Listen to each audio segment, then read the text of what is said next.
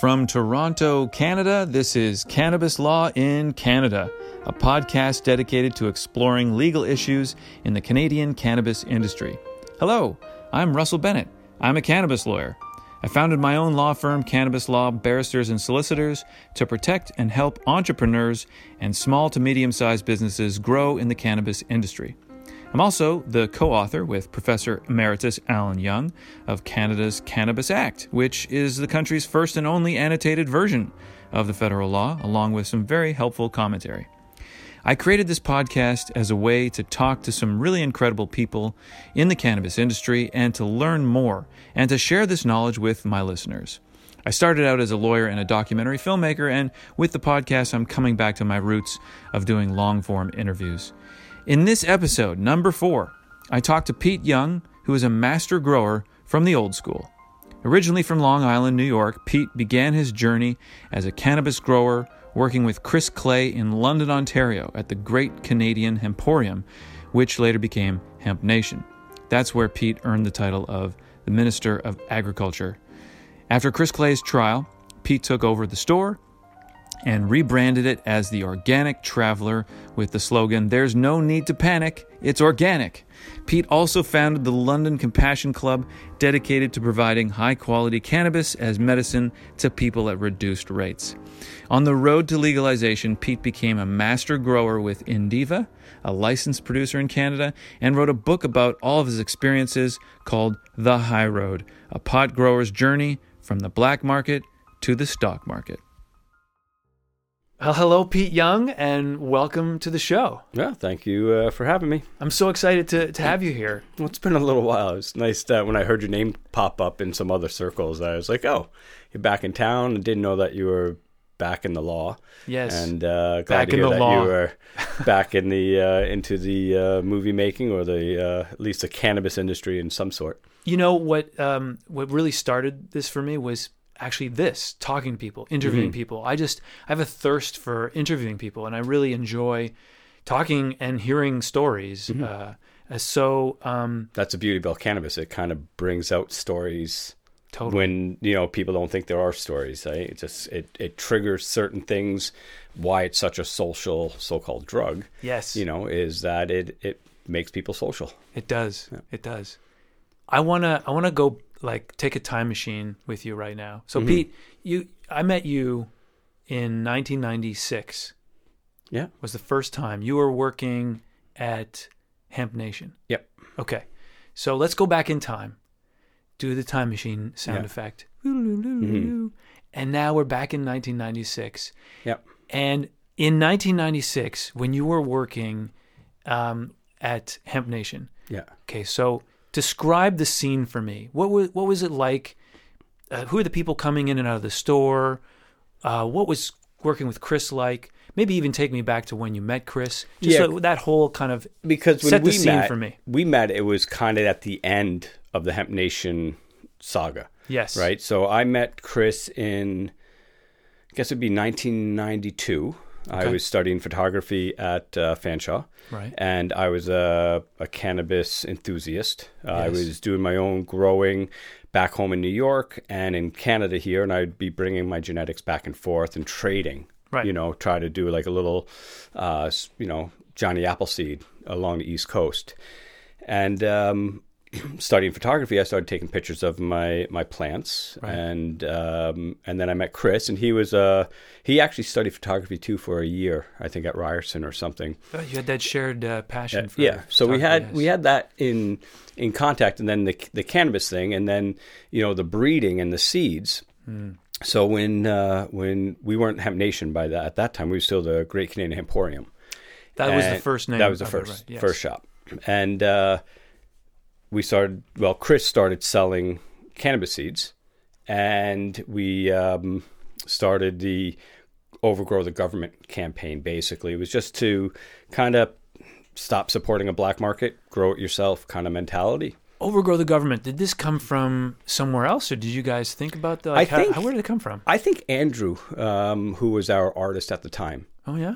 I think he came up with the slogan. Nice. And there was a lot of things that, evolved from that initial movement. That's I always say that Chris planted the seed. Yes. And now look where we're at today, kind of thing. Totally, So I always put certain people on pedestals.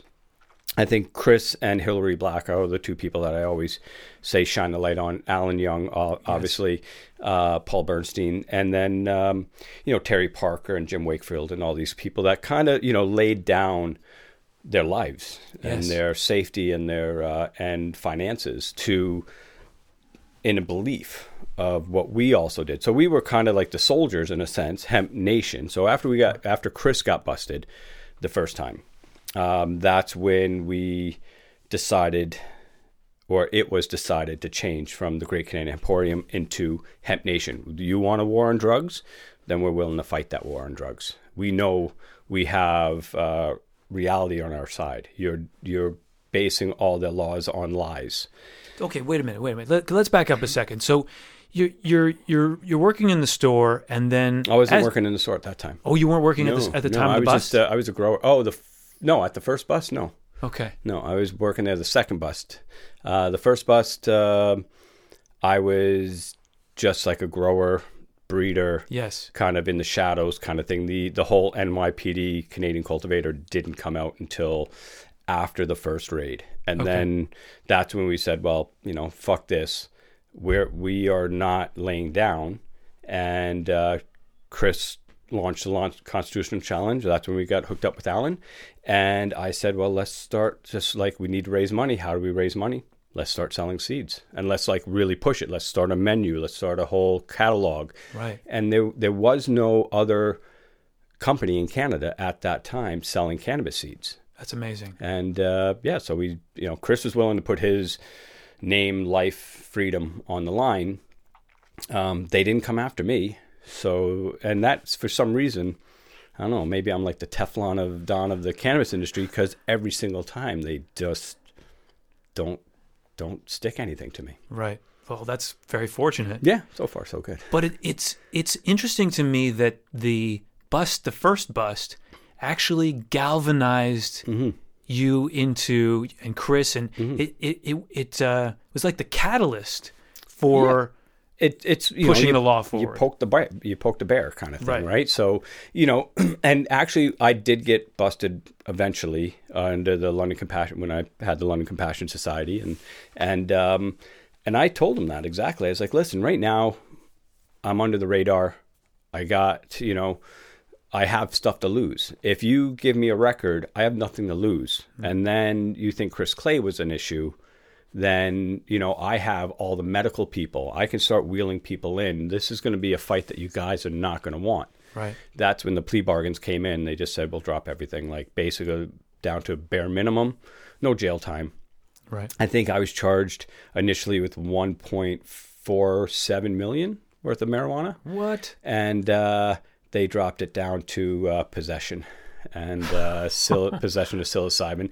They did not want to see sick and dying people wheeled into the London courthouse. Was Alan going to be your lawyer at that time? Or if we had to go further, yeah. Like I called Alan, obviously one of my first calls, and he just said, find a local guy just to get you out. Right. And if you want to do a constitutional challenge, he was pretty, exhausted from the first one. Yes. And he couldn't do a pro bono anymore, and I understood that. And my biggest thing was, I don't want to see my friends and family, who they also arrested, same as they did with Chris. It wasn't so much Chris, it was, Sarah or Jordan, and with myself, it was my cousin and one of my board of directors, right. And what they did to them, especially my board of director, Rob, what they did to him in the media was atrocious. And it was disgusting that I saw that they were willing to, not so much the police, but the media. Why? What was the treatment like? Well, he's an openly gay man. Yeah. His family, including himself, has suffered from HIV and AIDS. He lost his wife and his oldest son. And his youngest son, at the time, was still a teenager, was HIV positive. And nobody knew. It was the family thing. And the newspapers started blasting that, and outed his son, not as being gay, but being HIV positive and going to high school. Oof. And I just said, that's low. That's hitting below the belt. Yeah. And that's bringing children into this fight. Yeah. So that kind of changed the way I looked at it. And I think it did something with the law too. And I think the police, which were super kind to me, didn't even put me in handcuffs when I got busted. You know, they were super kind. They dropped a lot of charges because there was other substances found there. Like I was marijuana and mushrooms. That's it. That's all I've ever did. My shop was called Organic Traveler for a reason. You know, no need to panic. It's all organic was our slogan. And I never tried any synthetic drug before. Right. Kind of. So I was pushing, you know, the good fight, the fight that the police could actually kind of support, especially in London with the big, you know, influence of synthetic and harder drugs, especially crack and meth, crystal meth and stuff like that. It's becoming an epidemic in our area. And the police saw what I was doing wasn't that. It just happened that I was blackmailed by landlord's employee. And she filed a complaint against me, and the police basically told me we have no choice. We have to raid you. You write about this very openly in the book. Yeah, I talk about it. Okay, so let's talk about this. Something else we have in common. I also share your passion for photography, but I also wrote a book. The last 20 years has been very interesting, and it's also very. Your book is much more interesting than my book. I have to tell you. Mine's a very boring law book. Okay. But why did you feel... So your book, just for everybody can know the book, and I'm going to put it in the show notes as well, so they buy copies, obviously, is called The High Road, A Pot Grower's Journey from the Black Market to the Stock Market. Yeah. Now, that's a pretty incredible journey from the black market to the stock market. Yeah. Why, first of all, a couple of questions on this. Why did you want to write a book, period? You know... I would love to say, I always had the plan to write a book. It wasn't that. And like what we were saying earlier before I think we started recording is cannabis is social. It's a social so-called drug. Yeah. So back, you know, through my entire adolescence and teenager and young adult, I've gathered up all these stories. And we would sit around and, you know, smoking a joint, and I would go into one of my stories when I lived in Switzerland or when I was working in Amsterdam or, you know, out in BC in an off-grid garden and stuff like that. And people like, you know, geez, that's great. You should write a book, you know, like, so I just heard that so many times that I was like, you know, when the time comes, you know, I was figured once I'm retired and I got nothing to do, then I'll try to do like a memoir or something. Right. And then with, the legalization on the horizon, and they started allowing LPs, licensed producers, which meant big money came in, and I got picked or harvested, I guess you could say, to be one of the co-founders of an LP here in actually in London, Ontario, that had the money to fund the book. Ah, nice. So I said, you know what, maybe it is time to do this. You know, it also kind of gave us a kind of a loophole for marketing and stuff like that. Yes. But it just, the time was right. Like it wasn't the pinnacle of my career, or maybe it, you know, it could be seen as a pinnacle because I did start, you know, when you look at Stone, the Hemp Nation on Trial, I was, you know, a guy trekking through the woods, you know, with plants in my backpack, to walking down Bay Street, going to ring the bell, being the first dreadlock to take a company public, a marijuana company public in Canadian history. It's an incredible dichotomy, like variance of experience. Oh yeah, going from and I'm going to play you now a clip from Stoned, where you are walking through the forest. Yeah, you put my fucking name in there. I know. It's like, wait a minute. We don't know that the guy walking through the forest is you. Well, it shows, when you look at it, it shows me putting plants in the ground, and then it says Pete Young. It does? Yeah. Let's see. That's because... Hold on. Because it was on Rough Cuts. When it comes to gardening, you should have one golden rule over every other rule. The only people that need to know about your garden are people that are going to help you with the garden. That people that need to know about the garden.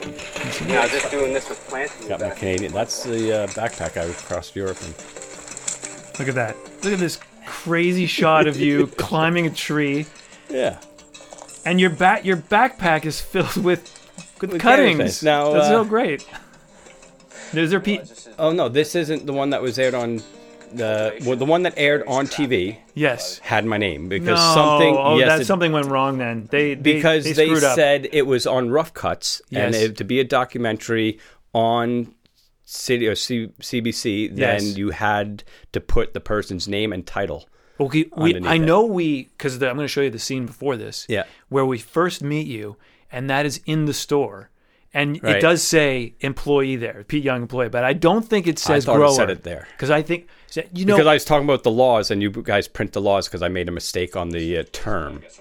Like, yeah, here we so go. this Cultivation, 7 years, Yeah. trafficking life. Right, and Right. there I am cultivating Right. on film.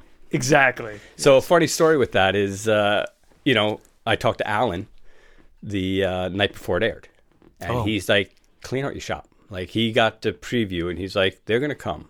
The police are coming for sure once my this God. airs because it's gonna be national, and it's kind of blowing smoke in their face." Right. And so I went down to the shop, made sure everything was clean. Go to the store the next day, it's just me working. Super dead. I was like, wow, I thought, more people would maybe be coming in because it just aired last night. Yes. And finally one guy comes in and he's like, do you know there's 2 cops standing on your front step and they've been there for like 2 hours? Oh, no. And I said, really? I was like, I didn't know. I go out and you remember the location. We had glass doors, so I can kind of look out, and there's all I could see is the back of 2 officers standing on my front step. And they didn't come in. All they didn't talk to anybody. They just, because there was residents upstairs. Yeah.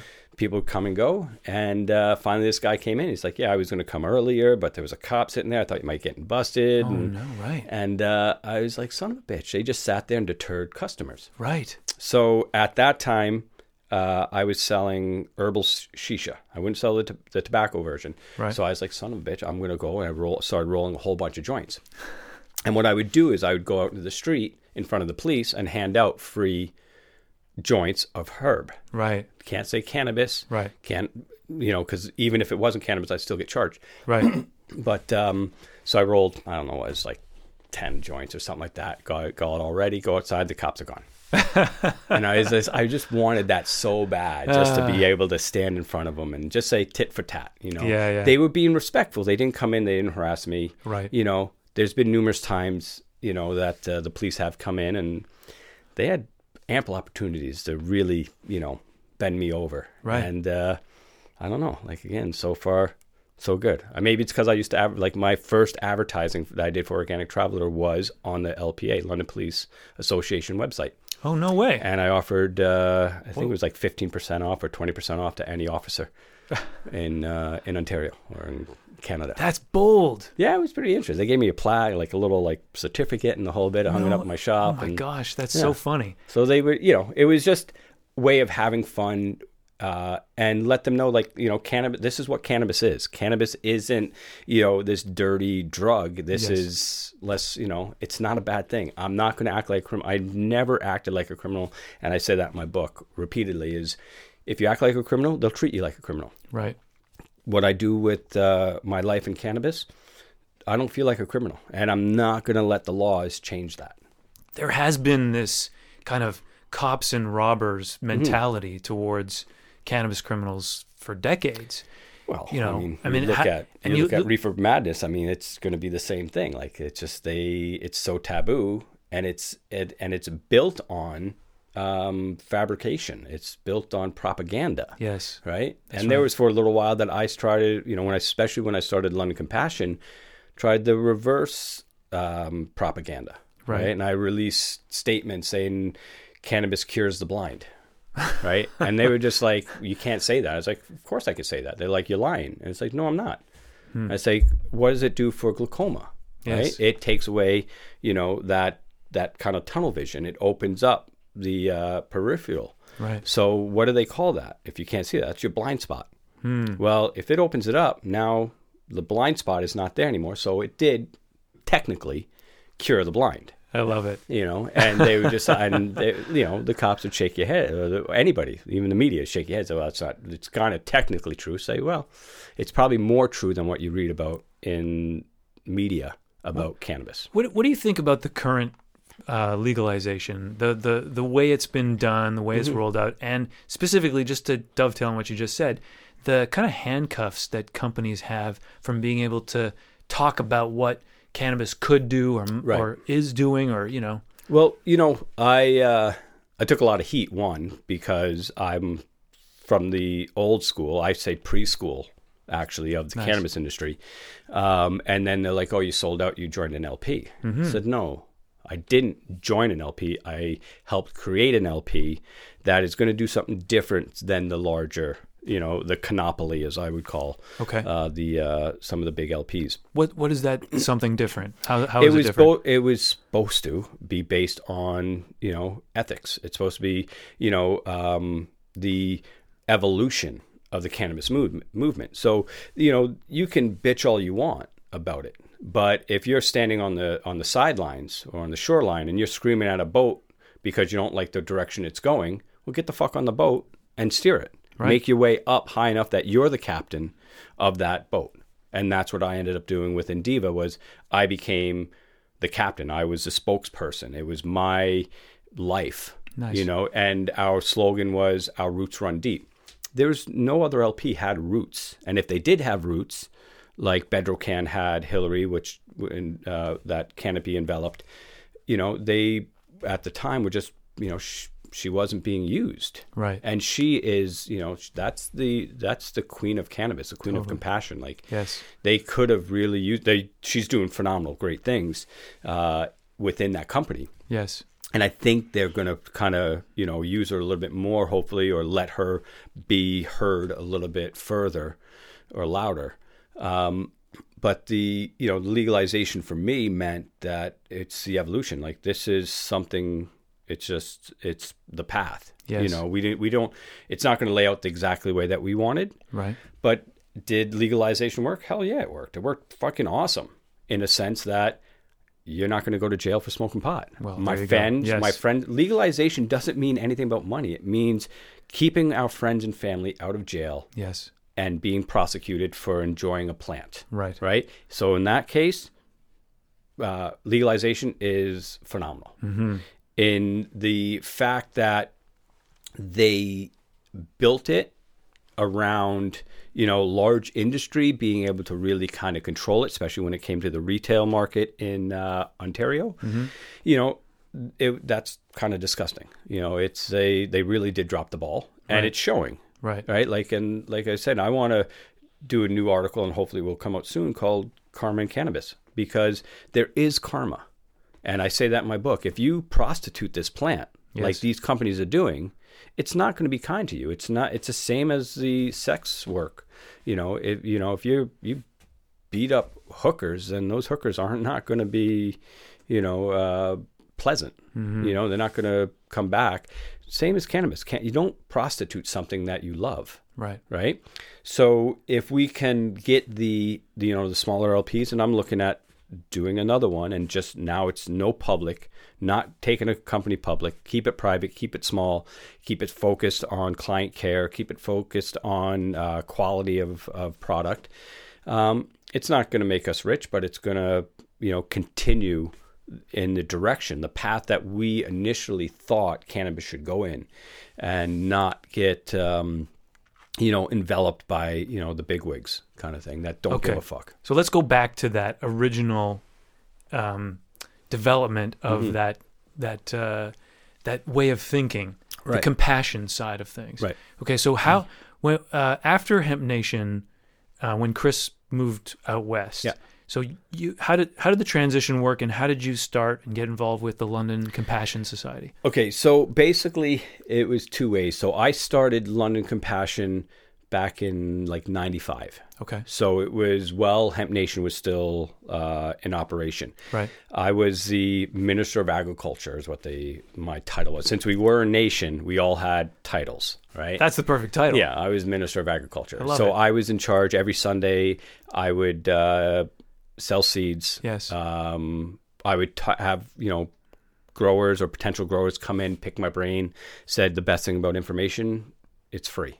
You don't have to pay me. I don't have to consult. In certain cases, I would go to their places and help set up gardens, or we would work on blueprints for their gardens. So I saw a need more than a want starting to come in the door. And the need was medical users.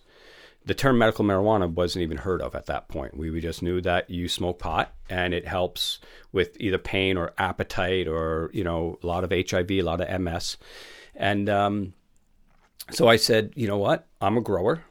I'm pretty good at it, luckily. I had Chris and OG Gord kind of helping me financially run a small garden. And I would take my portion and I would split it 50-50. So 50% would go medical, 50% would go rec. Recreational would basically go to Hemp Nation family. Right. And I'd be honest with them saying, listen, I'm charging you a certain amount, which was $7 a gram. Right. And that gives me the ability to sell it to medical for half that. So all medical would only pay $3.50 a gram. That's amazing. Right. It just made it the middle number there. It was exactly what I needed to, you know, cover all your costs. Cover my costs. Right. And, you know, I wasn't doing it for free. I mean, it's, I need to, you know, I was able to buy a little bit of gravy in my life from it. So then there's not a real difference in the product that you're selling between rec and medical? Nope, identical. Yeah. So the strength, the strain, and at that time in the 90s, were you creating other products from flour, or was it just selling flour? At the very beginning, it was just flour because I was on a bike. I mean, I had a backpack filled with jars, my scale, and a box of baggies, and I would ride my bike to their house and nice. You know, let them pick and choose and smell and so on. And then it started to evolve a little bit more. Hillary opened up what is now the BCCC, but was just BCC, I think, back in the day. Yeah. And there was I think Dom was starting a TCC shortly after that. I think him and Warren were back in the late 90s. Right. So we started seeing, you know, more and more people come on, and then I said we have to start getting brick and mortar locations. So I brought on a partner, which was Lynn Horecci, who was an MS client of mine. She's in Stone as well. Yeah. And actually, because that's when we first started it. So and at that around the same time is when Chris was done his trial. He was given basically the ultimatum to just leave. Right. Like they just said, your probation is good out in BC. Go to BC. Get out of here. Right. Kind of thing. And basically everything they told Chris as a head shop owner, Hemp Nation, that he couldn't do. He couldn't sell pipes, couldn't sell bongs, couldn't sell anything that was cannabis related. Right. Never told me I couldn't.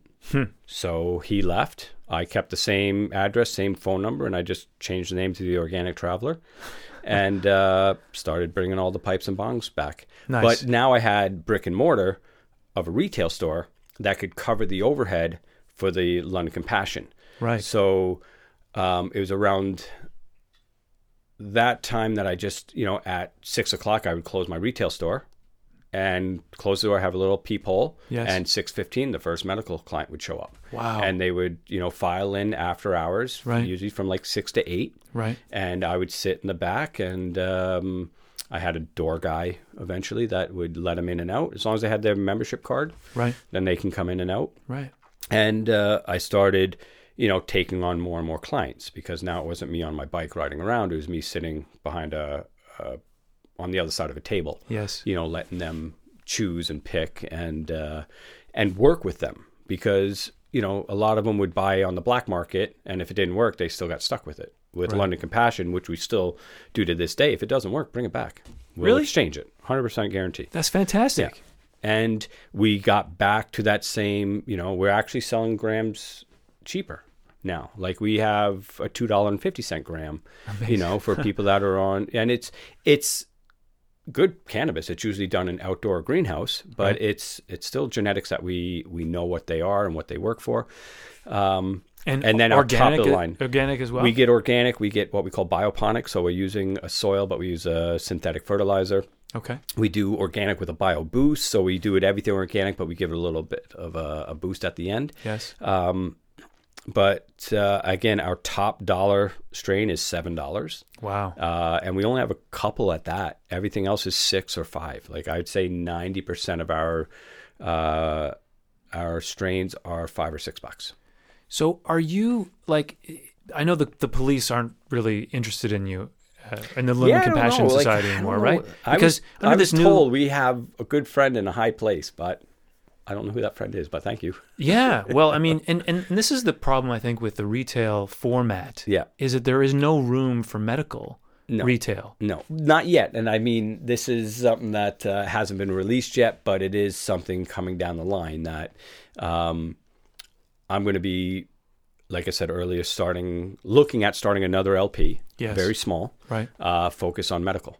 Excellent. Right. Yeah. And we will do a little bit of recreational. Mm-hmm. We are going to do genetics that I've been growing now for over 20 years. So I know what they are. I have data collected for the last 10 to 15 years on a lot of these strains and the medical uses. Right. Meaning I can't, under the Cannabis Act, you can't say that this strain works for this medical condition. But I could say that out of the 50 clients that suffer from the same illness or ailment, use this strain as their indica and this strain as their sativa, it gives us a starting block. It's statistics. It's a great way to it's a way kind of getting around their unfortunate mandated restrictions. Yes. Because that's the biggest, one of the biggest fails of this, the MMPR when it came out was they didn't know enough about it. So they just decided that we're going to overregulate the shit out of this and make it so, you can't grow good cannabis, Do you think that was intentional or was just done out of ignorance? Well, you know what? Like, it always has been, I'd like to say it's ignorance. But it seems, when they came out with the MMAR, they didn't come out with the MMAR because they wanted to. They were forced to. Parker, yeah. And two, they wanted to set it up to fail. Right. Right. And they were just like, they wanted them to say, okay, we let you try it. Doesn't work. There's no medical value in cannabis. Right. Well, that backfired on them, And then when their, backs got pushed against the wall, they said, okay, well, what we're going to do is open up the MMPR and we're going to let the private sector now fund it. Yes. We're not going to have to spend the money to do all the research and everything. They already spent, whatever it was, $3 million on the Ledane Commission, and that was back in the 70s. You know, they haven't spent a fucking dime on it since. Yeah. But now we realize it's going to take millions upon millions and tens of millions, hundreds of millions to do what we need to this plant to get it to where pharmaceutical, to get cannabis a DIN number is, next to impossible. But with tech now, we pretty much can. But what they did was, they almost set it up to fail kind of thing because they just don't know. Right. And they overregulate it so bad that all these LPs that were racing to the bottom, right? They weren't racing for the top, the quality. They were racing to produce the cheapest gram. And to do that, they cut corners and they end up with a lot of them with PM because they wanted to do greenhouses because it was the cheapest per square foot. Right. And now they irradiate. I think 90%, I was just going to say 95% irradiate. Could we talk about irradiation for a second? Yeah, a little bit. It's something that really upsets me. Yeah. That because the public has no idea that the most LPs has no ideas. The government has no idea? Nobody knows. Really? What research has been done on smoking, incinerating and inhaling a compromised mold spore, right? So right now with radiation, we irradiate our food. Yes. Right? Like we know that. Yes. Potatoes and everything. Onions and spices and all that. Fruit and vegetables, right? Right. But it has to have that sticker on it that says it's been irradiated. But what do they tell you when you bring your fruit and vegetables home? What are you supposed to do with them? Wash them. Right. Right? Why? I don't fucking know. I would imagine if there's a mold spore that was killed, that you're using soap and water to wash off the carcass of that mold spore. You can't wash your fucking nugs. No. Right? You can't. So what we're doing now is we're killing the spore. We understand that. But then you're smoking what's left behind. You're inhaling it? Is, I would say, for lack of better terms, it's the carcasses. There's something there that's being left behind. It's not being wiped off. It's being wiped out. It's being killed, but it's not being dissolved to nothing. So the research hasn't been done on this yet. And I'm sure it can be done, but nobody's going to want to do it. Right. The private sector that has been funding this whole next level of cannabis doesn't want to do it because it's their easy way out. They don't have to create super clean environments. They don't have to spend that extra money per square foot, or which turns into extra money per gram. Yes.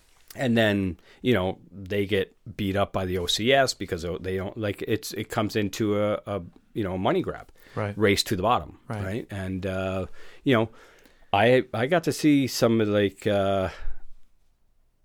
the gardening techniques that some of these big LPs do. And yes. I was fucking appalled that not only were they harvesting moldy pot, they were adding mold to all their pot. Why? Convenience. It was easy, right? They would take a moldy flower yes. that has PM on it yes. and throw it through a Trim Pro or through their trim machines. Right. Well, the next nug that didn't have any mold on it, now which is is covered. perfect, is going through that same machine. And they would have 2 or 3 people on the other side looking at the nugs. And if it had bud rot and it was melting, it'd get thrown out. Mm-hmm. And if it was passable, it would go in box 1. If it would look great, it would go in box 2. Right. Which everything went and got irradiated. They're filling transports and irradiating the whole fucking transport at the same time. Right. So, Indiva was supposed to be set up. We're not going to do this. We're not going to do this. Yes. Because, again,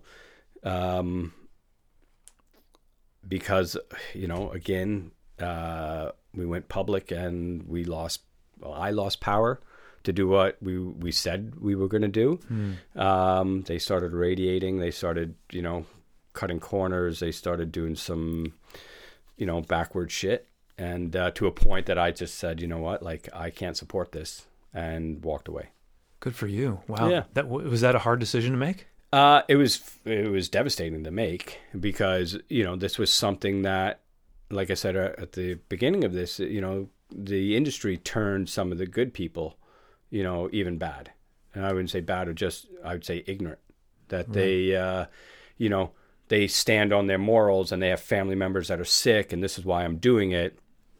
Then all of a sudden, those people pass or things move on and money starts dictating what you do, and your investors and your board of directors and all that shit get involved, and then the wrong decisions are made, or the decisions are made for the wrong reason. Right. And then, you end up, the same as every other piece of shit LP out there. Right. Let's go back to the first time you ever thought, before you actually grew the plant, the first time you ever thought about growing it, and what happened to you to say, I got to just try this? You know what? Basically, I started smoking pot really young. And How this young? This is all dependent. It's up for debate because I remember it. I was 9 turning 10. And then my best friend that I smoked my first joint with said I was 10 turning 11. Okay. Right. So around the 9, 10, 11. Yeah. Prepubescence. Oh, yeah. Wow. This was before, and it just Where happened. were you? You were in... I was back home in New York. In New York. Right. Okay. So, and it's environmental. I mean, I was 9 or 10, and my best friend, he was a year older than me, so he was 11 or 12, and he was hanging out with a girl that was a year or so older than him, so you got 13, 14. Right. Well, that 14-year-old girl was hanging out with 15 and 16-year-old boys. Right. And they all drank and smoked, and I was just the young guinea pig, Yeah. They called me Mikey in a sense. Give it to Mikey, he likes it kind of thing, right? So I started really fairly young. I took my first hiatus when I was 13. Hiatus? Yeah, I stopped smoking pot. I started back then I was taking White Cross speed pills and shit like that, and Quaaludes and mescaline and stuff like that. And I was just I was co-captain lacrosse. I wrestled on an undefeated team. I was surfing, skating, and I failed gym class. And I was like, something's not right. I failed every class in my midterm. And I was like, okay, got to take a break. And this is also in my book. And I had a really good friend, Rob Drake, who was the sport guy. He was had all the hot girls and cheerleaders and stuff like that. And didn't drink, didn't smoke pot, didn't want that around. But, I liked hanging out with him. We were co-captains on the lacrosse team. He also wrestled. And he just said, you can hang out, just can't be fucking high. So I said, okay, well, I'll take a little hiatus. Plus, I failed everything. So you know, I took a little break, and then I would just kind of go back to it. And I did that till I was in my 30s, at 30 days minimum every year of my life. Right. Just to take a break kind of thing. And is this something that you, does it help you refocus or like what? Yeah, why do you do it? I did it for a few different reasons. One, you know, I just wanted to let myself know that I'm in charge, that one, you know, nothing's going to kind of control me or have their nails into me.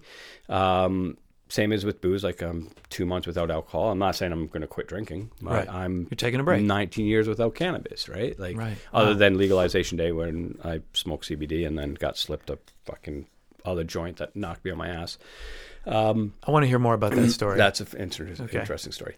But you got to go back. Wait a minute. You got to go back to that. So when I first... started growing, yes, basically what it was is I moved to Canada when I was 16, turning 17. Okay. And fucking hate it.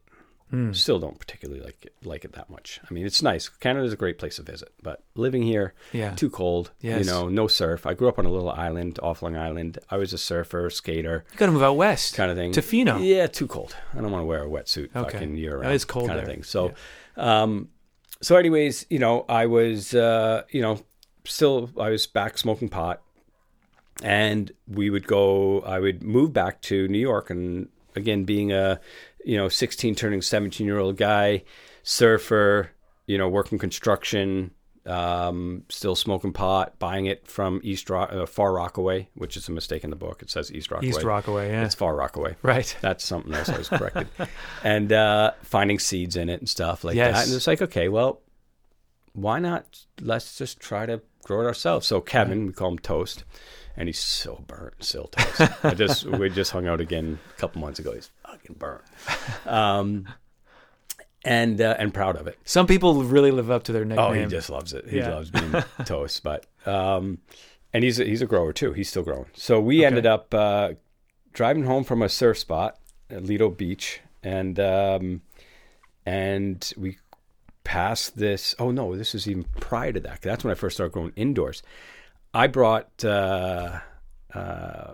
some seed just out of a bag or something like that, and we filled 5-gallon pails with dirt that we dug up out of our backyard. Nice. And we planted the seed, and we put them on the deck. Right. And then at night we'd bring them in. Now his mom lived in the apartment with us periodically. She would stay there probably 3 nights a week or a couple nights a week. So we would like bury the plants under laundry with a little fluorescent and stuff like that. Right. And then during the day we'd take them out and we'd put them up on the roof. Right. Which wasn't easy. It wasn't like we had ladders. We were standing on handrails and handing plants up and down. I think we only had like 3 or 4 plants. And so that was our first time. And we just basically did it because of like, well, we smoke pot. Yeah. Why buy it, 1? And 2, we have to drive over to Far Rockaway. It's sketchy as shit, you know, where you pull down a street that doesn't really have too many lights, and then shadows come out, and you buy nickel bags with $5. You got 5 joints. Dime bags, you know, $10, 10 joints. Right. But they were full of seed and stock, and it was all Mexican brickweed, which today I still think is great pot, which is a whole nother subject. But, you know, we did it because we didn't want to buy it. Right. Right. I didn't want to, you know, get Bubba, who is my buddy James, to drive over, you know, to Far Rockaway because he was the one that had a car and was big enough that he didn't care. Right. And, you know, pay him extra to go buy a bag of weed for us. So we just said, well, plant some seeds, throw them up on the roof and shit like that. Now, Kevin Toast, his parents were not together anymore. His dad's a cop. Right? Oh, no. His dad was best friends with my dad. And one day he's like, why the fuck are you guys taking the plants off the roof and putting them inside and then back up? And we're like, didn't know you knew. He's like, leave them up on the fucking roof. Wow. Because if you leave them up, the sun is up there. Just go up and water them. Don't bring them up and down. Don't bring them up. He was helping you out. He didn't give a shit. That's He's just awesome. like, listen, he didn't want to see us go to Far Rockaway either. He's like, you're going to smoke pot. You're 17-year-old kids. Right. You're smoking pot. Right. I understand that. I'd rather see you do that than sit on the boardwalk or on the boardwalk drinking beer and getting in fights and starting shit. Right? That's a smart dad. Yeah, it was brilliant. It was just like, and the mom said the same thing. Just like, and then it started getting cooler, and we were again driving. This is when we were driving back from Malibu, and we drive by an old fridge on the side of the road. I'm like, fuck. Drive back, throw it in the back of my Grand Prix in the trunk, bring it back, put it in our garage, plug it in, got the whole thing, hung fluorescents, lined it with tinfoil. Back in those days, the Phototron was the big grow machine, I guess you would call it, in High Times, right? So it was called the Phototron. It was the first advertisement in High Times for your indoor grow. And it wasn't meant for cannabis, but you could grow pot in anything. Cannabis is a weed. Right. We call it weed for a reason. It'll grow in anything. Right. So we built our own out of a fridge, which made sense to us because if somebody did look in the window, they see a fridge, you think you got beer or meat in it. Yes. We put a lock on it. Right. Right? Again, it's in your garage. You put a lock on it because in case you have beer or meat. Right. And it had a little fan blowing out.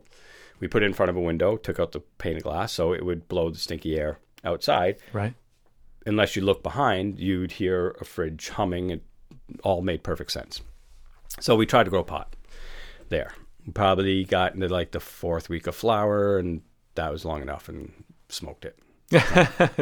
Didn't really know much back in the in the 80s kind of thing. So that was the evolution. The whole time was we're not selling any of it. We don't care about selling it. We just want to grow it ourselves. Right. As soon as we got into HID lighting, a little 400 watt in a closet with Mylar and rock wool and stuff, we started getting a little bit more sophisticated into different genetics. We would see the different strains. We knew we couldn't grow the Mexican brickweed seed because it just wouldn't flower in time and it'd be too large and lanky. Yeah. So we started looking for other genetics, more of the Afghani strains and stuff like that. That we didn't know anything about them other than they grew shorter and bushier. Right. And we liked that kind of thing. And the stone that we got off that, we literally got stoned. We can get high kind of thing. Which that's when I started getting a little more serious about seed selection and genetics because I didn't want to get stoned. Right. I don't mind getting stoned at the end of the day, but I wanted to smoke pretty much throughout the day. Yes. And I wanted that sativa. I want that high. I want a fucking cerebral. I want to be able to work. I want to be able to do shit. I want to go surf and skate and do all this stuff. Right. So we ended up, I started kind of, doing my own thing, then coming up to Canada, in the early 2000s, is when I met, in the early 2000s is when I really started looking at genetics and bringing in genetics from overseas and talking with people and breeding kind of thing. So, it would probably be the first breeding program I think we did was like early, would have been mid 90s, like 94 with Chris. And then by early 2000s, I was really making some significant, decent genetics. So did you have a coach? Did you have a tutor or somebody to help you, or just books. learning while you're going? Books. So what are some of the books that you would have? Well, we were talking about Grow Your Own Stone, which is Doc Sumac, right? Yes. Roddy Heading. Yes. Great guy. Horrible book. He drew pictures but it just inspired us, right? And then there was a book, I wouldn't call it a book, it was a booklet called How to Grow Extraordinary Marijuana. Nice. And it had like these different formulas to make your own nutrients, and it was like these chemicals and stuff. And I was like, so, and then, Ed came out with his books, George came out with his books. Mm-hmm. I didn't like Ed's books. I did like George's books. I got to become friends with George. Ed doesn't like me. And that's another story. And why doesn't he like you? Well, I kind of took his job in Switzerland when I worked in Switzerland. So he worked with this company, Mr. Hemp. It was Breeder Steve from Spice of Life Seed and Ed Rosenthal was teamed up to do a grow in Lugano was their indoor breeding, and then they in Ticino, which is up in the mountains, they did an outdoor. And they used all these old genetics that Ed got from back in the seed bank, Amsterdam seed bank, so before Sensi seed bank. Right. The original breeder bred these genetics. And then, things didn't work out with Ed, and they parted ways, and I came in. I was speaking in Amsterdam at the Cannabis Cup. I was a photographer for High Times for years, and they invited me.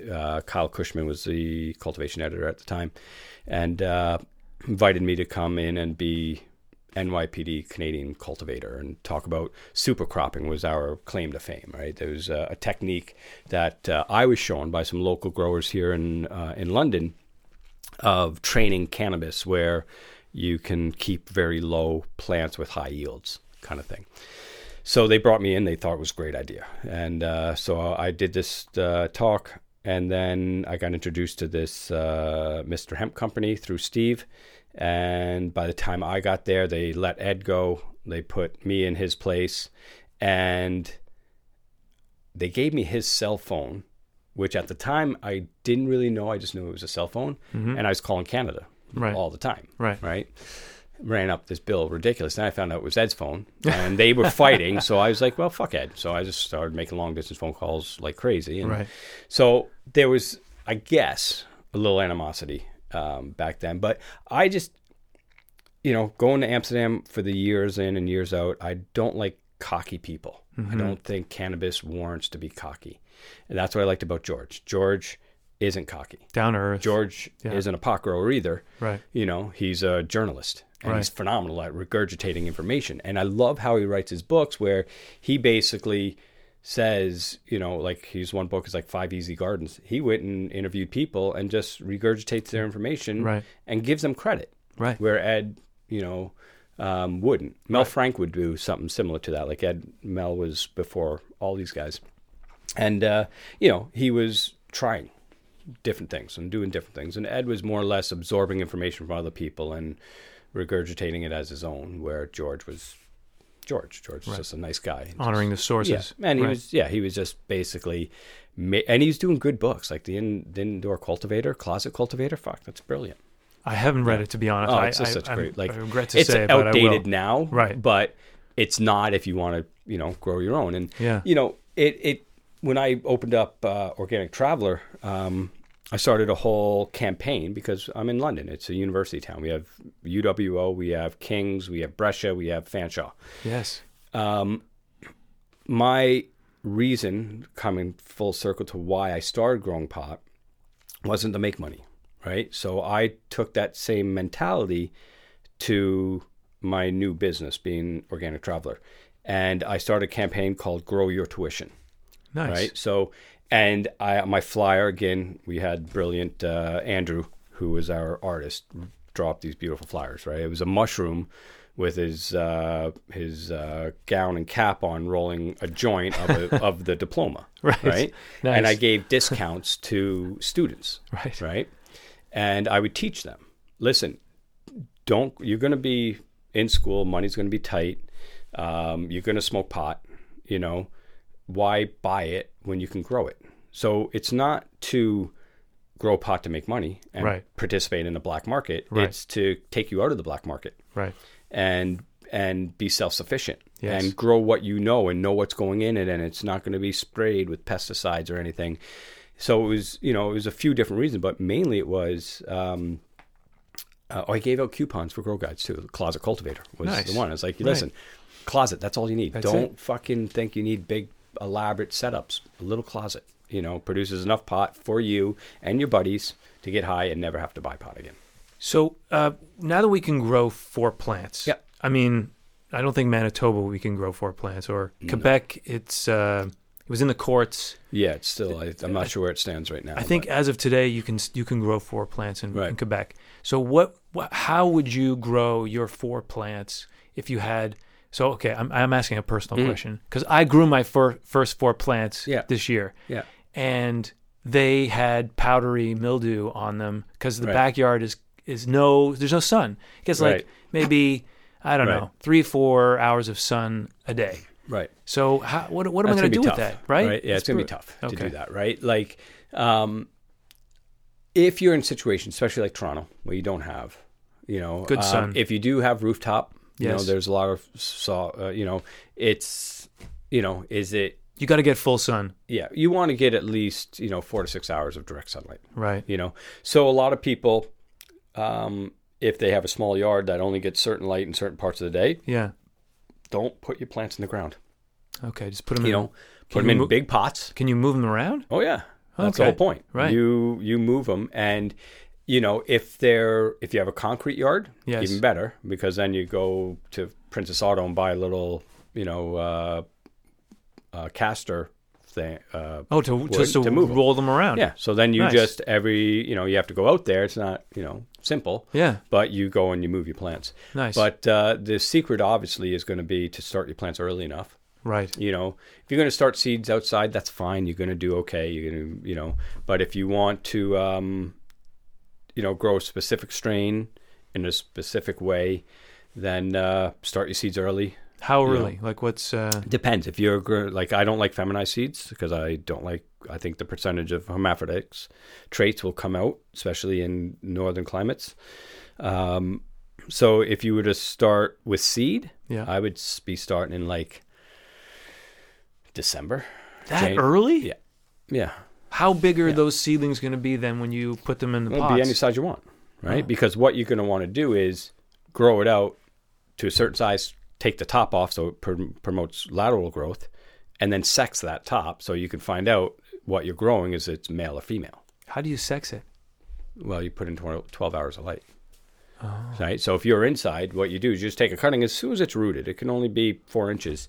And then it can go in a closet for, overnight. Wake up in the morning, stick it in your fucking windowsill. Well, to be in the January, you wouldn't have enough light, natural light. So little fluorescent in the corner or something like that for 12 hours and then 12 hours of darkness. And then you just keep that cutting A, came off this plant A. Right. And then that plant is female. Right. So you could probably do it a little bit sooner, but you want big plants. You don't want a plant that's going to produce 2 ounces, right? Because you want this to last you the year. Yes. You don't want to grow outside. That's right. Indoor. So train it, super crop it, put it in a big pot, start bending it down, get it under sufficient light, and then come May or April. Yes. If it's inside, if you're in a backyard, you can create a little greenhouse, right? Just clear plastic. You can put it out in April and let it harden off, and then come May you could start giving it full exposure and then start moving it across your yard. Right. How much have you been able to yield from one plant? I've seen 2 plants produce 7 pounds. Wow. And this past year, I don't have the numbers yet, but we had somebody up in, just outside Barrie, that area, Aurelia. Yeah. He used a backhoe to dig his holes. And his holes were, I think, like probably 6 feet by 6 feet by 4 feet deep. Added all new soil and everything. And then trellised them at one point. We don't know what he got, but I would say at least 2 pounds, 3 pounds. So he would get probably like 8 to 10 pounds. From 4 plants. Now, he's amazing. In the middle of a field. Right. He doesn't have a fucking speck of shade. Yes. He started them, he probably put them in the ground when they were already 2.5 to 3 feet tall, kind of thing, right? Right. And then, so you can add as much as you want, basically,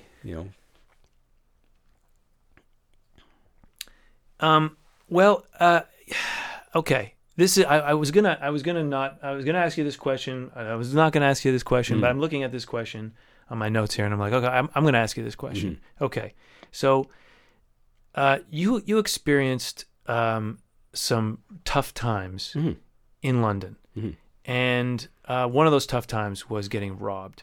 Yeah. Well, it wasn't robbed. It was home invaded, but yeah. Can you talk about what Yeah, happened?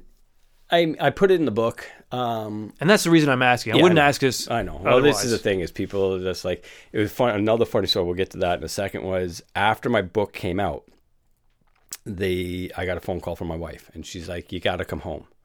I'm just like, "Why?" She's like, "I'm not talking over the phone. Come home now." I was like, "Okay, something's wrong." Fucking drop what I was doing, race home. And I was like, "What's up?" She's like, "I just read your book." And I was like, "Yeah." She's like, "You said this, this, and this." I was like, "You made me come home for this." I was like, "It's on Amazon. It's a public book. We could talk about it over the phone. Yes. Right? We don't have to be worried about it. It's not like it's a hidden secret anymore." Right? So I wanted people to know that, the cannabis industry isn't, all rainbows and unicorns kind of thing because of the black market. Right. It creates criminals. Right. It's not the cannabis that does. It's the law enforcement that puts such a heavy price tag on it. Right. Right. So, you see around the world that they legalize it or decriminalize it, and all of a sudden, youth usage lowers, crime lowers, all this stuff. So, luckily we found that now in Canada. But so there was certain things that, we and the home invasion was one of the ones that we were kind of skeptical about putting in. But when you look at it and you get to the end of that section, you realize it wasn't that bad. Right. I did have a broken jaw. I did, or a fractured jaw. I was bleeding out my ear. I got, the wrong people found out where I lived and thought after the police are releasing in the newspaper that I had a $1.5 million worth of pot and I'm the compassion center guy and all this, they thought, well, that's an easy target. He's a fucking, you look in my house, I got drums, I'm fucking living the hippie mentality lifestyle. So, I'm sitting in my house one night and my back door opens and I hear freeze police. And I'm like, son of a bitch. I was like, okay, I'm legally allowed to do what I'm doing. I have a legal grow, medical garden. I put my hands up and I'm just like, guys, I got my paperwork in line. Don't, everything's good. And this 6'6", 280-pound black guy fucking charges me, tackles me. Right. And he's telling me to shut the fuck up. He's calling me the N-word. And he kept saying, where's the money? Where's the guns? Where's the drugs? And I was just like, what kind of questions are that? Like, and he had me on my stomach and then he puts handcuffs on me. And I was like, can I see your guy's badge? And that's when I realized it wasn't handcuffs, it was zip ties. Oh my God. And he started beating the shit out of me kind of thing. I was like, you guys aren't fucking cops kind of shit kind of thing. And and then there was another little white guy running back and forth. So I knew who it was. I didn't know who those guys were, but I knew who sent them because they knew right where to go in my house. Wow. Kind of thing. So they, the black guy sat on me. I don't want to say black or racist or anything, but he kept calling me the N-word. I was like, dude, relax, man. You don't have to go there. This is, you're doing what you have to do kind of shit. And I was just like, I don't got guns. I got drums on my wall. Come on. Where the fucking so-called drugs are. I don't have any money. I am a non-profit. It's in the newspaper, right? Yeah. So they ended up, clearing out what they could. I was able to break out of the handcuffs once. Got him. Then they, this guy's 6'8", outweighs me by 100 and something pounds. Didn't have a chance, Right. Then he handcuffed me in my front, and the one guy left. My next thing I know, I hear my wife at the back door saying hello. And he got up, he looked in her way, and I just stood up and said, run, we're being robbed, call the police, kind of thing. So She takes off. I take off after him. I'm still handcuffed. He gets into my dining room area, grabs a chair, turns around, cracks me over the head with it, knocked me out for a little bit. I think I was out just for a few seconds. And then I went to the kitchen, grabbed a knife, cut my restraints off, ran outside, and my wife's in the middle of the street with my dog, waving down traffic.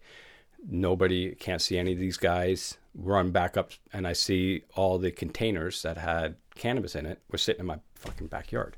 So what they did was they went out into the backyard, put everything in my laneway, and went to the car that they parked around the corner to drive up and load it all up.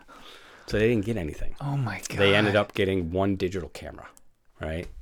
And that was it. And they got some cash too, like that $1,500 or something. So I was like, okay, cops are on the way. And we got all this. I got this cannabis fucking here. a bin full of fucking pot. So I just fucking went and stashed it, and then I went downstairs, and tidied up the grow room because the cops had come. I want to make sure everything, my paperwork was in.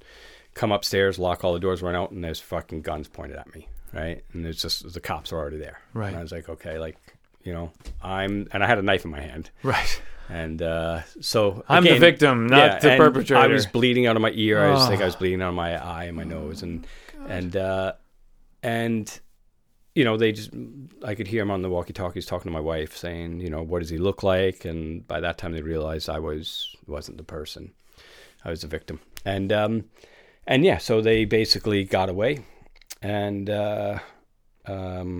police interviewed me, told me to take down the green light. I had a green light on the front of my house, and they said that's probably not a good idea, because I said you're kind of targeting yourself as the pot guy when you have a green light instead of a regular white light. So whatever, it is what it is. And a month to that day, they came back. The robbers? Yeah, the thieves came back. Why did they come back? Because they didn't get anything the first time. Oh my God. And they just thought, we'll try it again. And it was month to the day. And it was ironic because my wife was home. I was out. She's freaked out still. It still is to this day, freaked out about it. And she was like, you have to be home. It's nighttime. It's 10 o'clock. It's the same time that they showed up. You have to be here. Right? So I was like, okay, I left my car and the phone. I was out doing a consulting on a garden. Get to my car, she's freaking out, race home, drive by her. She's like, I'm not staying in the house. I hear people outside. I'm freaking out. I don't know what's going on. So she leaves. And I had this reoccurring dream over and over, right? That I stand up and I look out my back door and there's that big black guy, and I was like, we had mace and I had a cue ball and a piece of rebar is like something I could defend myself with this time. Mm-hmm. Or, I lived on top of a hill. I always had this vision that I would drive up and boom, they'd be standing in my backyard. Oh my God. Sure enough, that one night it pulled up, boom, who was in my headlights? Big black guy. Oh no. And I'm like, motherfucker. I gassed it, went after him. And we have this all on video too, because I had video cameras installed. And you see me race out, and then he jumps the fence of my neighbors and runs out. And then you see me run by in my little Birkenstocks. I'm chasing this fucking big black guy. And I remember seeing this one guy walk back and forth in front of the house. It looked like we were living near the university, lots of students. And I called the cops, and the cops like, yeah, you know what? We already have a car on the way there. Okay. And I was like, okay. I guess the neighbor saw 3 guys putting on rubber gloves standing at the corner and called the cops. So by the time I got back in my car, got on the road, started following which way they went, the cops went there. I actually blocked in some poor little old lady in a minivan because she was coming out of that street and it wasn't her. And then the cops show up, and by the end of the day, we caught 3 of them.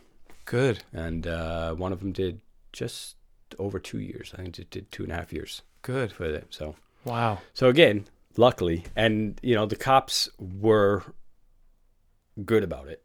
They could have been better. But they were, because I actually had to go apprehend one of the guys because they were just like, we got them all. And I was like, no, there's one guy here. I bottomed out my car, so I broke my my radiator. And I was like, I'm going to go beat the shit out of this kid if you don't get here right now. And they finally, I actually had a neighbor go to the police with his cell phone and say, because the dispatch wouldn't let me talk directly to the cops. Right. So all said and done. Made a good chapter in the book, and holy smokes! Do you suffer from PTSD from that? No, not that, because I didn't even want to move that out of that house. My wife said we have to move. Right? They know where you live. Right. I don't. She does. I don't. Right. I have post-concussion syndrome because of that, plus multiple other concussions. But no, I don't. I won't won't act like a criminal, Yes. and I'm not going to act like a victim. Right. Because of cannabis. You know, they came, they tried, they failed. You know, so what? I got a bloody nose. You know, And a broken jaw. Yeah, a fractured jaw. It wasn't. They didn't have to wire it, so it was just a fracture. Oh my God. Okay, so this story you've just told dovetails very nicely with the story you told 22 years ago for me. Oh yeah, you can on barely Stone. understand me in this thing. Like Oh, you we hear can my understand. New York accent, I'm like, holy Jesus. NYPD. Yeah, I know. Okay, so I just want to play this clip. Okay. Okay. This is so just to set this up. This is the bust of Hemp Nation. Oh, this is when they busted Sarah. Yes. Yeah, that pissed me This off. is the second bust. Yeah. And at the time, well, I'll just let you guys do the talking. It's you and Bill going back and forth, Yeah. telling the story. When the day that we got busted, the bank got robbed. There's a little bar just 2 doors down. One of the crackheads from there went to the Galleria Mall a block away, robbed the bank. Where'd the bank robber go? He went next door and bought rounds of beers for everybody in the bar. And they blew all the money, got really wasted, left. And by the time the police got down there, he was gone and had spent all the money, so there was nothing they could do. And here we are getting busted, you know. Harass the pot smokers, but leave all the drunks and bank robbers and crack addicts alone. Because marijuana seeds are much more dangerous than an armed robber waving a gun in someone's face. That's the way it is in the world. So Chris can do life for selling marijuana seeds, and the armed robber gets away with armed robbery. There you go. Yeah. And it, like, again, you know what? Like I said earlier, I used to advertise on the LPA, right? I would have police from Windsor, Sarnia, Kitchener, Guelph Yes. come in and buy pipes and bongs. They can't buy them in their hometowns, and they use them. So they would come to London. Right? Wow. And I ended up befriending a cop from, I think he was from Sarnia. I know it was Sarnia or Windsor, from that way. And he was a cop. His dad was a cop. His uncles are detectives and stuff like that. And he said, he's like, I'm going to tell you why we bust you guys. And he's like, it's very simple. It's easy math. Okay. He says 2 things. If I'm walking down the street and I look down the alleyway and I see 4 guys standing in a circle, you're up to something. You're doing something, right? Mm-hmm.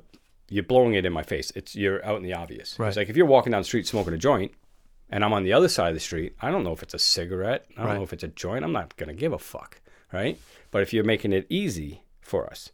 And then he said, more importantly, if I walk into that alleyway and I see 3 people breaking the law, okay? One is injecting, one is smoking a glass pipe, and then there's some hippie smoking a joint. He's like, I make $60,000 a year, okay? I have a wife and kid at home. If you were me, who would you go after? Would you after a guy with a needle in his hand? Probably not. Some guy that's smoking God knows what. Could be PCP. He's going to have super strength. He's going to fucking stab me with that fucking glass pipe in my eye? No. Am I going to go after some guy that's going to say, hey, dude, man, sorry. Yeah, you got me. Shit happened. Sorry, man. Like, we're the easiest target. We always were the easiest target. Path of least resistance. Right. And, you know, when you look at Organic Traveler and Hemp Nation business cards, we would always put, Alan helped us write this actually, basically your rights. Yes. You know, but we put it in a way that is respectful, right? It says, officer, please understand, you know, I wish not to talk to you unless I'm being detained. Please let me know if I'm being detained. If not, I'd like to be on my way, kind of thing. Don't be a dick. Yeah. You know, if you approach a cop, if he's a dick, you be a dick. Right. Right? You show respect. But if you start off positive and friendly, cops are cops. Cops are people. You know, there's cops that hate cannabis, and it doesn't make a difference what you do. They're going to be douchebags to you. But a lot of them, you know, they have a hard enough job. And again, with London Compassion, you know, we're not here to blow smoke in the cop's face. We've been doing this, you know, 25. I'm coming up to going to be 26, 27 years now, right? Like it's, you know, I wouldn't say we flew under the radar. We don't advertise. We don't put a big pot leaf in our front window. We're not here to, you know, make the cops' job worse or harder. We're not blowing smoke in your face, and I don't want them to blow smoke up my ass, right? Kind of thing. And they went through London about a year ago, and it happened over like the last few years. And they would go in and a new dispensary opened. And I hate the word fucking dispensary. Like, I mean, I shouldn't say that. I don't mind it if it's used in the proper contents. If your medical facility, a compassion center like TCC or like CALM, you're a compassion center. Right. You're not a dispensary. Right. Dispensaries sell to anybody. Right. Over 18 or over 19 or whatever. So the ones that kind of try to hide behind medical say, "Oh, we're medical," right? But you're selling to anybody, right? Like, they have a doctor on Skype in the back room. Yes. No, fuck you guys, man. You're a dispensary and you're a dealer, right? And there's nothing wrong with that, but just don't use a medical patient as your shield, right? Kind of thing. And so they Tasty Buds, I think it was called. It was some fat ass from out east, opens up a shop in London, and he wouldn't even have the balls to open himself. He convinced some other people to open it for him or run it as a franchise. Right. Sure enough, he puts a video out, say, "Hey, I'm coming to London. I'm going to feed. We're going to flood London with the best genetics and best pot and all this." They were open 4 days. They got busted. The cops said, "You're blowing smoke in our face." Like, fuck. Right. And they were just like, "Well, there's other people doing it." Right. And they left it. And I think it was like a month later, they opened up right away, and then they come back out and they're still being flamboyant. They're being assholes. Mm-hmm. And they came in, they busted them again. Right.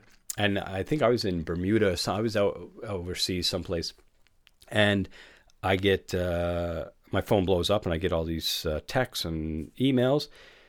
These people, after they got busted, they're like, "Why aren't you going to bust Pete Young at the London Compassion?" Mm-hmm. Like, he's still doing it. Right. And they just said no comment.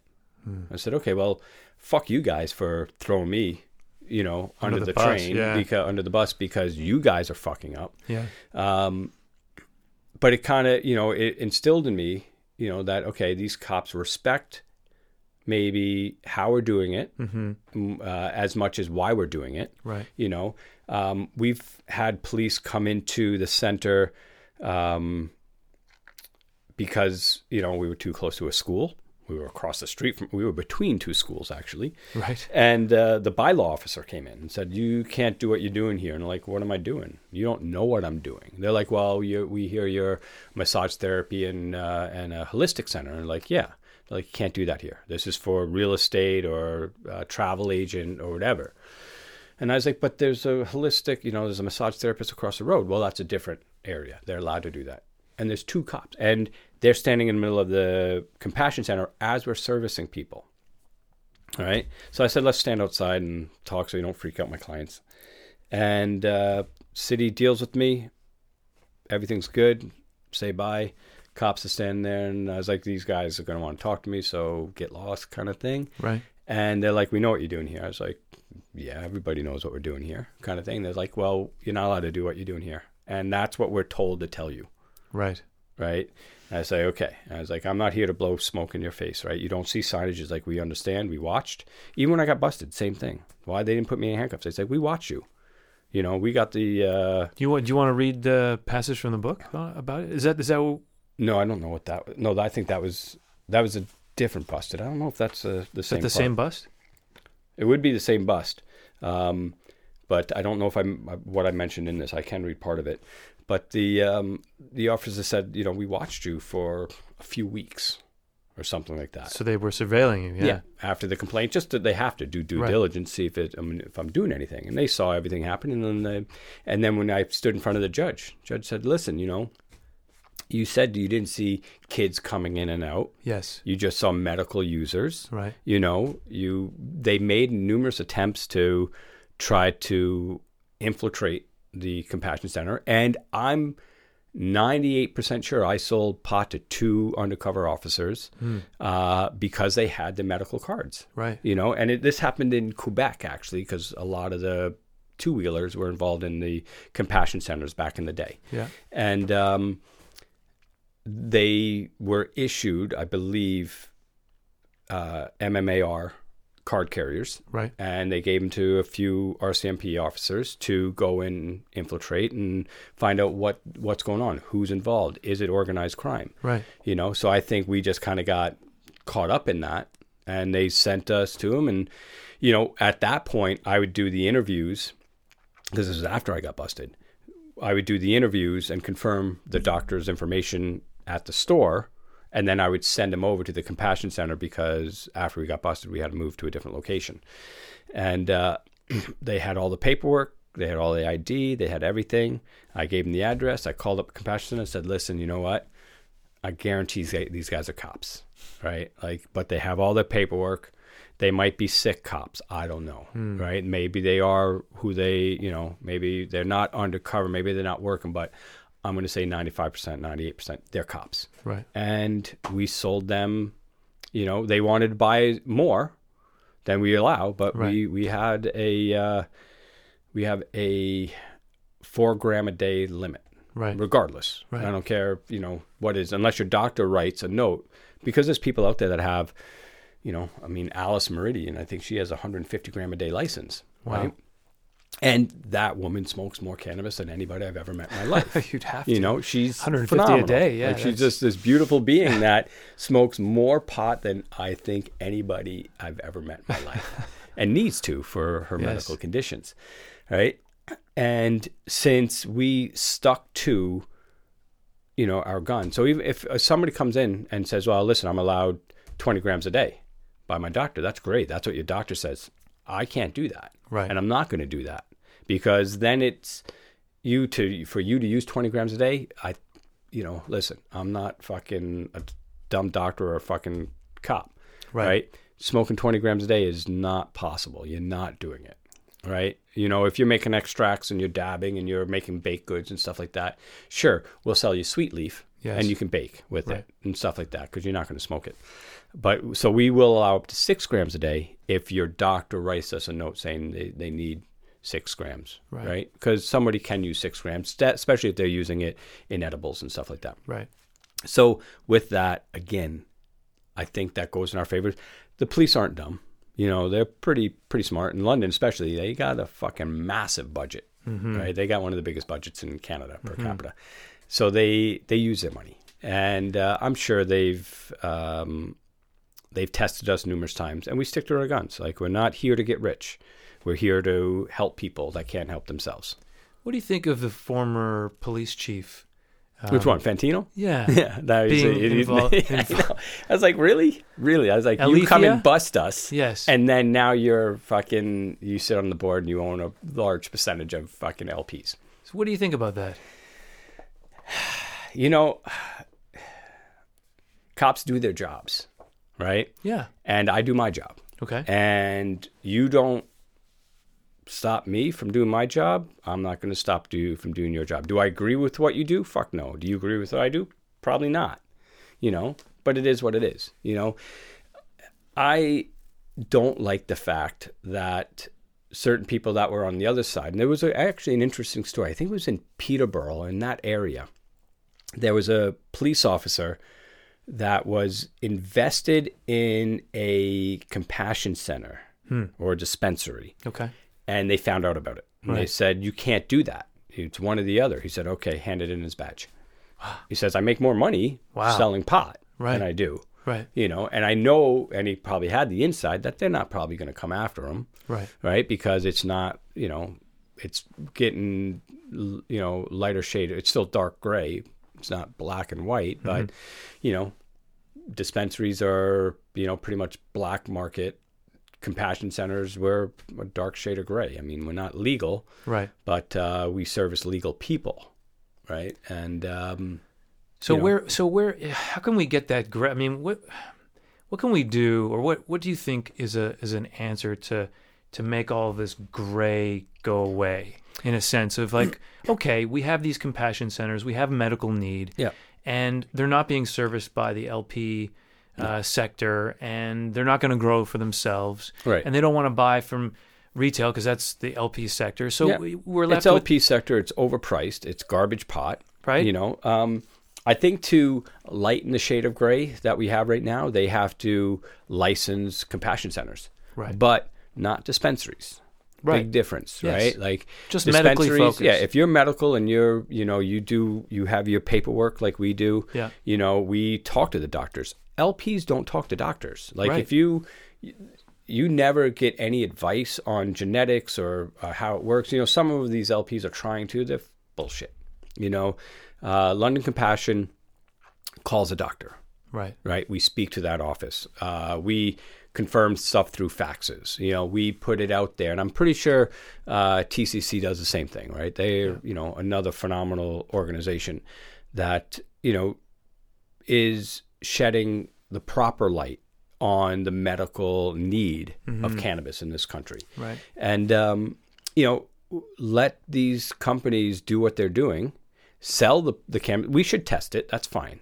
But we shouldn't have to buy it from an LP because we know they're producing garbage. Right. We produce 10 times better cannabis in the MMAR and MMPR under DGL and PPL gardens than we do under the LP. Right. So that was a beautiful sentence of acronyms that I don't think has ever been said before, by the way. Well, I have to get used to them because I have to think about them. You missed you also, and then there was another one, the ACMPR at the very end. ACMPR. Yes. Right. Right. But no, you're right. It's like the products that are the flower that's grown from the medical designated growers or from personal medical grows, by definition, should be of the highest quality because you're using it for medicine, right? Yeah. And so I guess therein lies the reason why they should be licensed. The growers are licensed, but then so should the retail outlets. Yeah, and they should be, again, test us. Like, we're open to that because, and I was surprised actually because I don't know, it was about a couple of years ago, they went and tested a whole bunch of pot from local dispensaries. Oh, yeah. And I think it was like 50% or 60% passed. Wow. And I was surprised. I was like, wow.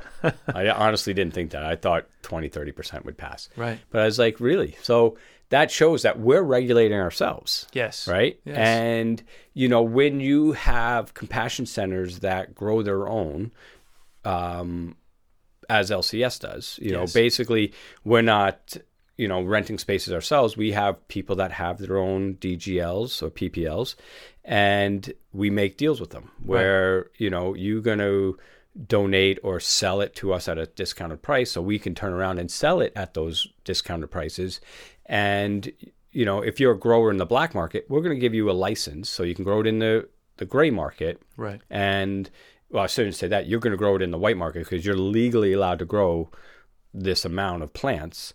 What you do with it, that client never pays for pot. That person that you're growing it for under our program never pays for pot. Wow. Right? But any excess doesn't make it to the street. It goes to the people that cannot grow it themselves or have people grow it for them, and they pay a discounted price. Right. And then we have companies like Ontario Grow Supply and Indoor Gardener in London that they give discounts to the growing materials and equipment to people that are growing for medical, at least for the LCS kind of thing, right? So it's a nice little triangle that we try to build where at that top of that triangle is the client. And even, underneath that is other clients that just can't do it themselves. If you want to grow for yourself, you get a license, say you get a chance to grow 40, 50 plants of your own. What's the best way to grow these days? Is it hydroponic? Is it soil? Is I it like organics with fish? I mean, there's so many different ways to grow. Yeah, now. the guppyponics is pretty interesting. I mean, it's funny because Breeder Steve is mentioned in my book, and we both use the word bioponics, right? Okay. I thought I claimed that name as my own. He says that he did. I don't know, but he called his guppyponics bioponics. Okay. And I call soil using synthetic fertilizer as bioponics. Okay. Kind of thing. So they both make sense. I think mine makes more sense than his though.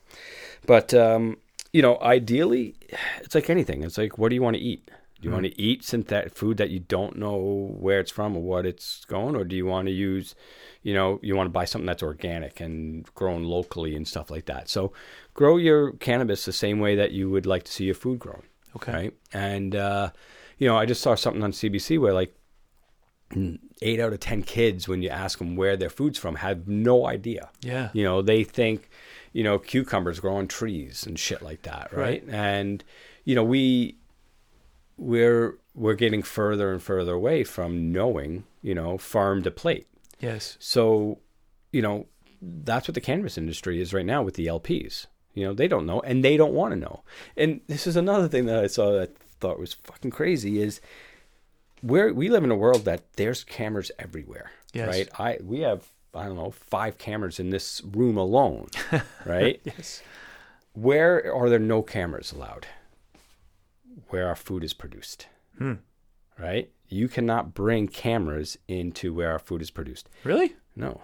The farmers, fuck no. You can't. You try to go into like any kind of poultry farm. Yeah. You're not allowed on the property. Right. Let alone, it's like Area 51. You get too close, they come out at you.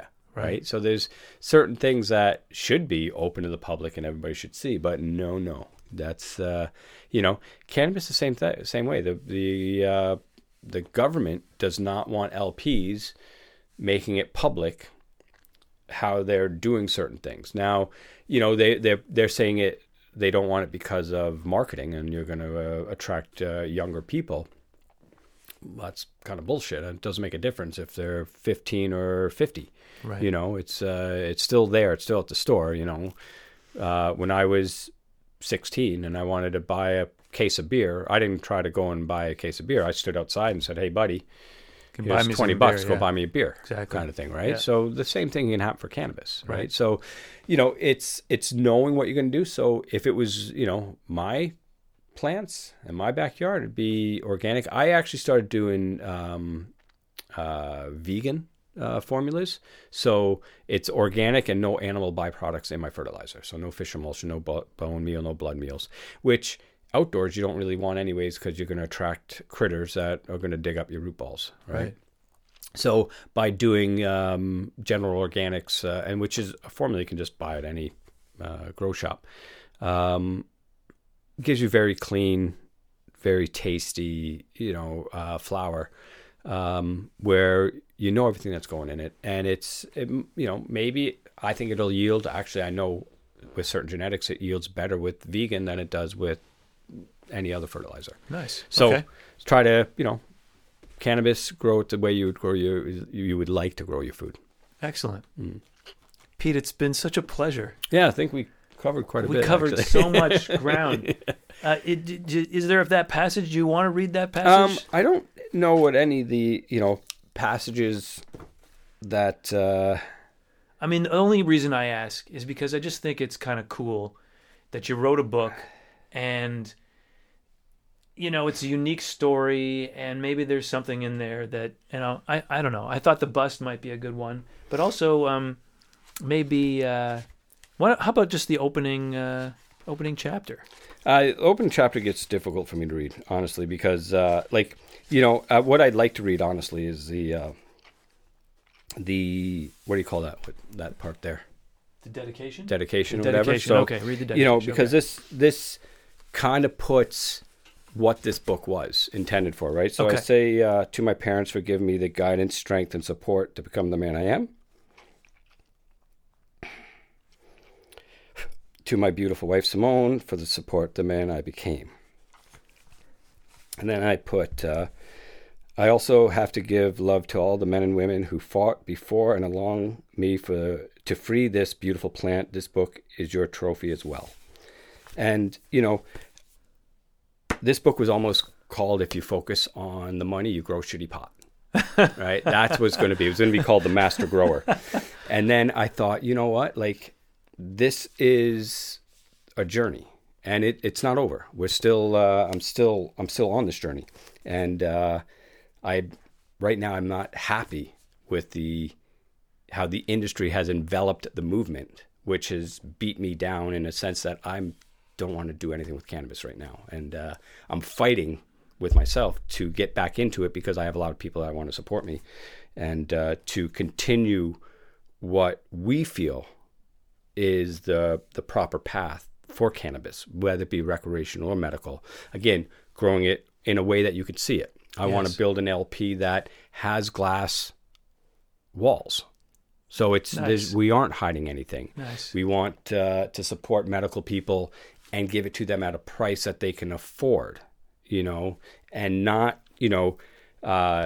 dictate the genetics or the price on your health kind of thing. So, for this to be the pot grower's journey, it's not saying, it's not mine. It's kind of I wish everybody, like all my brothers and sisters that fought next to me, from the Doc Sumacs to the Alice Meridians to, Don Kramers and the Warren Hitzigs and Hillary Blacks and Chris Clays and people out there, Alan and Paul, that did their portion to take this plant and put it on the stock market. For some, that is a pinnacle. Financially, sure. You're taking marijuana public. Yes. Right? But it's not the be all and end all. There's still many branches in this plant and the journey that that's unfolding. And the beautiful thing with cannabis, as I learned in my book, is, like I said, the home invasion, it knocked me back. It cut my top off. But what do you do with cannabis? You cut off the top, it gets bigger, it gets bushier, it gets more branches, it gets more support. The trunk gets bigger, it gets stronger. Roots go further, So, this is the, this is just one more step in this journey that we're trying to put on paper, put on film, put on the digital world. Nice. Yeah. Such a pleasure. Yeah. Thanks, Pete. Thanks for joining us for this interview with Pete Young. Pick up a copy of Pete's book at Amazon, or I'll put a link in the show notes. This podcast was recorded in Toronto, Canada on January 26th, 2020. The podcast engineering was done by Jeremy Benning at Treehouse. Thanks, Jeremy. And the music, beautiful piano music, was created by Albert and performed by Albert Wong. Thanks again for listening, and stay tuned for the next episode of Cannabis Law in Canada.